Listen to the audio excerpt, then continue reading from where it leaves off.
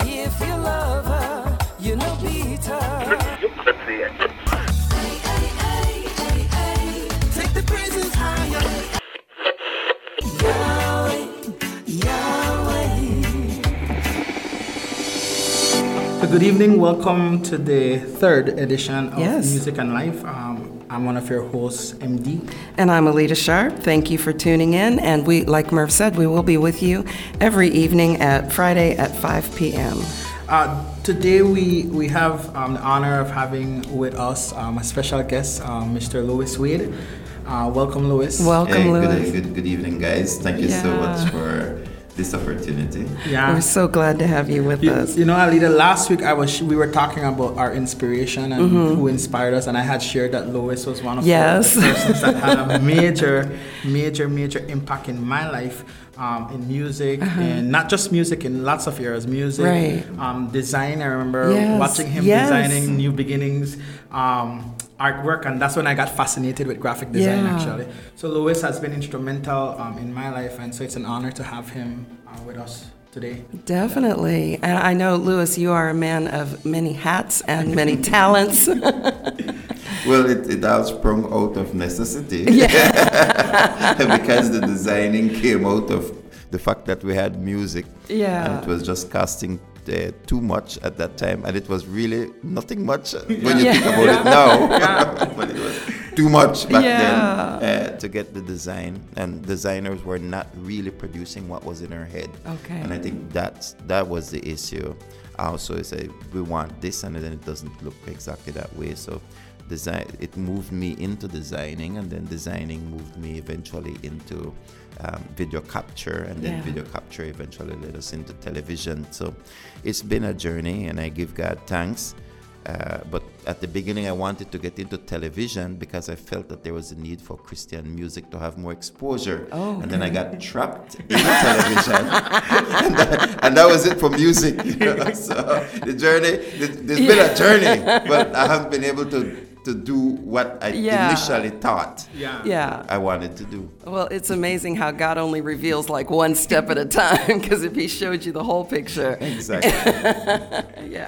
So for those people who don't know, tell us, Merv and I were actually interested in hearing more about D-Revelation, the band that you had. So for those people who don't know, tell us a little bit more about D-Revelation and how it got started.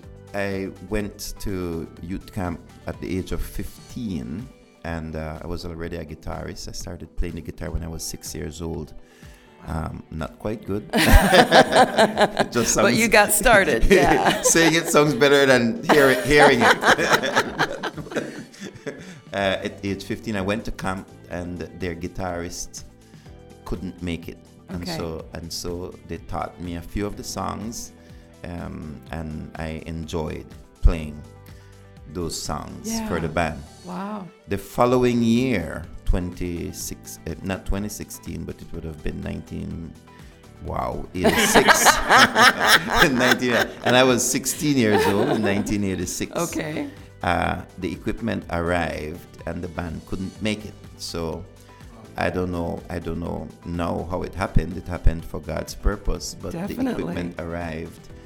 And they said, anybody knows to play the guitar? Well, I stood up. And they said, wow, okay, Louis is here, and let's just push our luck. And is there somebody here who plays the drum? And Doyle Flowers stood up. Okay. He'd never played the acoustic guitar before, but he was well known in Belize City for the marching band.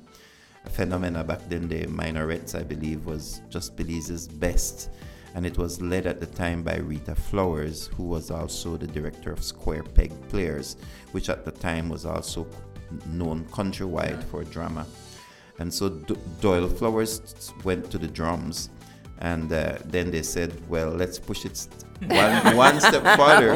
Is there somebody who plays the bass? And Dion Pascasio got out of the crowd. Oh my goodness. And came up forward and picked up the bass.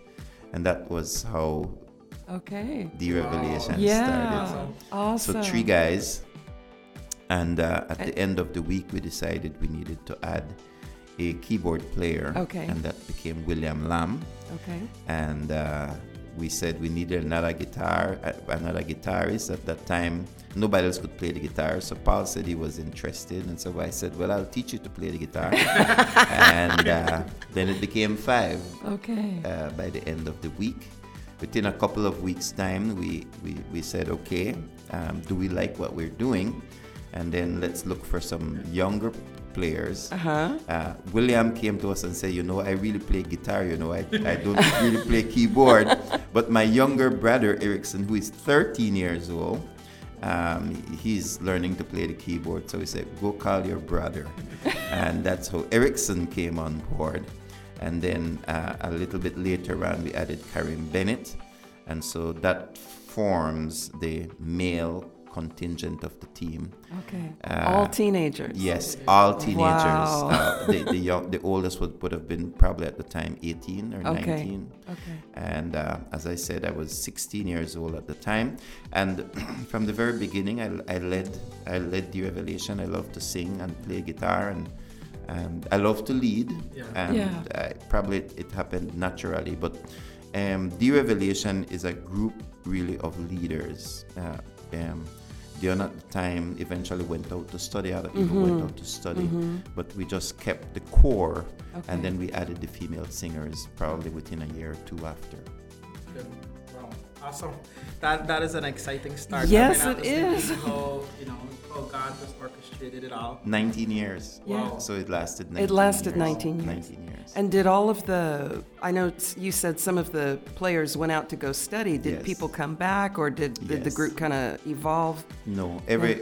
Once a person went out to study, their post was guaranteed. Okay, when they came back. Yeah. So I would migrate. So I migrated from instrument to instrument. Okay. To ensure that we kept the authenticity of the sound. Yeah. And the band. We had instances. I remember we went to a wedding where the drummers didn't show up, and I sat down behind the drums. Did the drum. I think it was the first and last time. How did you? But we did the event. How did you lead though?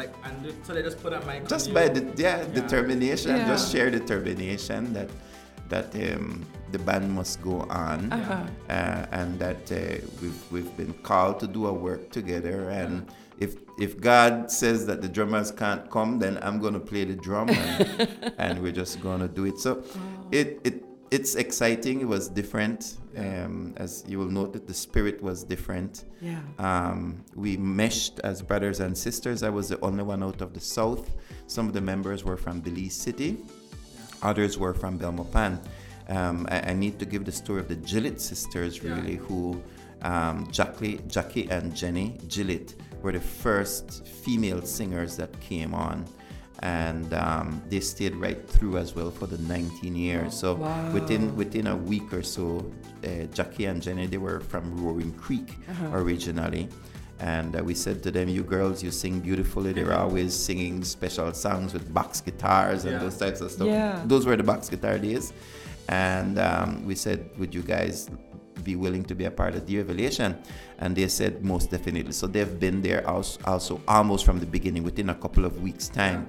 We used to go out to Ontario Village to practice. So O3C with Pastor Tate. We borrowed all their equipment. Wow. And that's where, guitar belonging to Texas and these other guys, they're still around. And they would graciously allow us to use their facility to practice. So we were like band members without equipment. And that lasted from 2016 to 2019. 3 years borrowing equipment from anybody who would lend us equipment. And in that year, which was as I said, 2016 from 1986 to 1989. Those 3 years. In 89, we began doing paint jobs and odd jobs, and were able to raise the funding necessary to make an installment on equipment, which we purchased from Sarteneja as well. And so after equipment were purchased, then we were able to do a lot more activities. Yeah. Yeah. No, I'm not saying much because I'm just odd. I'm too. I mean, I know our journey as a band. I mean, we have our band Ripple Effect, and there's a lot of similarities. And I'm realizing like if you're gonna do something and have an impact, you have to be willing to just get in there and do it, and regardless of the obstacles that come against you. We didn't know what we were doing. Yeah. We didn't know how big it was gonna be.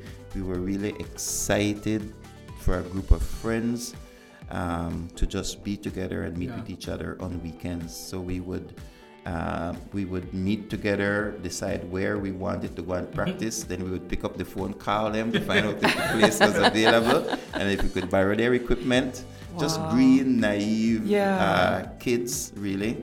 And they would say yes so many times. They would say yes. And then we would just practice all day.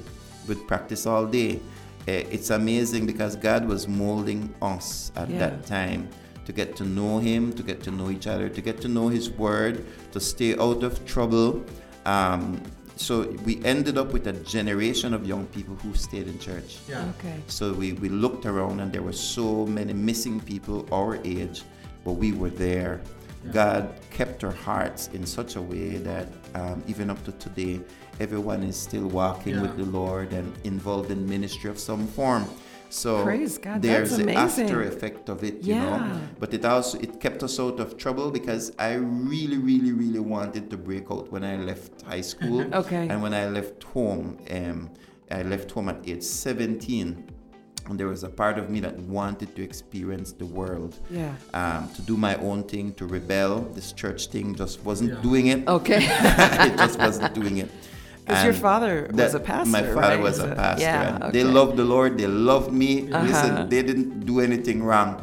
Something was wrong with me. Exactly, I And understand. I wanted to get away. The Lord moved me out of Dangriga right into this group called The Revelation. Okay. And it's become my story. Yeah. The Revelation became my story.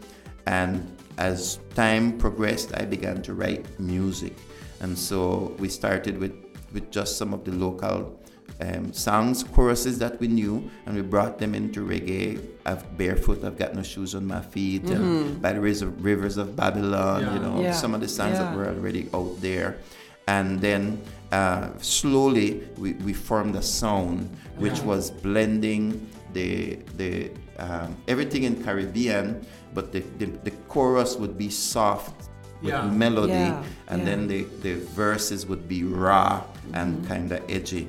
So we moved from edgy that the secular audience loved, and then moved into church choruses, which the church loves, and then slowly over time it created a blend of this new sound that was I can't say accepted by the church, but the world labeled it as as the new church music, and then it began taking over the Christian communities in the country. Well, I think you've kind of answered our second question. Did. But just in case there's any other points you want to bring across, like what kind of support did the band receive when you were starting up? Well, the church I pastored today, we were kicked out of it. Oh, wow. So when the equipment came down in 1989, and we brought the equipment down in the back of this truck, these excited young guys, finally get their piece of equipment. So where do we put this equipment? We didn't think about that. And we asked the Bevelpan Church of the Nazarene if the equipment could stay there, which in a way technically was also asking, can we practice here? Yeah. And they allowed it for a little while, but they couldn't handle the music. Okay. They felt that it was rebellious. They felt that it was not something that they wanted to link their names to. I could remember going to Corozal and playing our music in Corozal, and one of the pastors from the very same Church of the Nazarene came and pulled the outlet, just like this, raked the whole, goodness. just unplugged the stuff and said, "This is not of God. This is devil music." And we were like, "No, it's not." But we couldn't win. We couldn't win. the debate, we just kept playing music. Yeah. And when we came back to Belmopan, the pastor came and said, guys, just got to get out. This is not going to work. He didn't tell my team. He called me in as the leader into his office and said, you guys will have to get out by the end of the day. I'm sorry, you got to find somewhere else. And so it was like, I came out crying. Mm-hmm. Yeah. I said we were kids, and I had to explain to my band. Everybody always excited, very excited. People travel from Roaring Creek, Belize City, wherever they were, to come to practice on weekends. And I had to break it to them to say, guys, we cannot practice here anymore, and I don't know where we're going to go. Yeah. Wow. And so Jackie and Jenny were with us, and Jenny said, let me ask my dad. So Pastor Gillette, who is also from the Church of the Nazarene, and it shows you the variety. Yeah. Really. It was the same denomination, but Pastor Gillette said, you can come here, you can put your equipment in my garage, and you can practice here, and you will have no issues. Okay. And that became our home. Wow. Because years later, my father moved to Belmopan, moved to pastor in Roaring Creek. Okay. And so that became a continuation of our history, and Roaring Creek Church of the Nazarene became our home. Yeah. Louis, as you're sharing this, I guess the question I have is, you've said it, but kind of pulling it out. You say you were young, you came out crying. Like, how did you, as a leader, get beyond that point and rally your team beyond that point? Because I know it's so easy to do those challenges that come, are the things that shut down many times. Right. The things we're called to do, Yeah, that's why I say God is amazing, because it really, when you look back, we saw the issue of leadership. It wasn't really the music, it was the leadership that really led a group of people through 19 years. Yeah. And then, because eventually, like William, he's an engineer, he was able to go out, train, came back, became a leader in his field. Yeah. Dion went out, studied, came back, he became the CEO in the Ministry of Tourism, came back and lead. Paul, who is a guitarist today, has a PhD in computer, and every single person within the group really became a leader. And what united us, held us together, was the music and a friendship and a relationship. When you're touring together with 19 people for so many years, it's quarrel, it's argument, it's disagreement, it's love, it's crying, it's celebration, it's pregnancy, it's child, it's life. We lived life together, and really and truly the group cried with me, and we got up and said, it's gonna work, it's gonna happen. And as I said, Jenny picked up the phone, her father said yes. My mom, a very amazing person, because they knew the son they raised. They knew my rebellious streak. They knew my love for music. They knew. And then people began picking up the phone saying, Miss Wade, Mr. Wade, you know what your son is doing? Your son is playing a kind of music that's not, it's not church, it's not accepted, it's not godly, it's not, and my mom's answer was very simple. Say, if it's of God, it's going to last. If it's not of God, it's not going to last. So we're not going to judge it. Let's let God do what God's going to do in it. That was my parents. So my parents really did not scold or anything. They created an environment. They didn't even say, go ahead, Louis. They just say, if the Lord is calling you to a particular area, do it. If I could take you back to that period of time, and you would walk into the average church, you would hear hymns. That's what I was thinking. You would hear hymns. You would have a piano. You may have a bass guitar in the absence of a piano. All of the songs, the special songs, when people got up to sing special songs, you heard country music. Right. You turned on the radio, Patrick Jones was on. You would get Jesus Is My Music. Jesus Is My Music was 100% Southern gospel. You would get calls from across the country, and it would be Southern gospel. And Southern gospel was heaven's music. Right. So special song was Southern gospel, and the church would do choruses, which were clap your tiny hands, Jesus loved the little children of the world.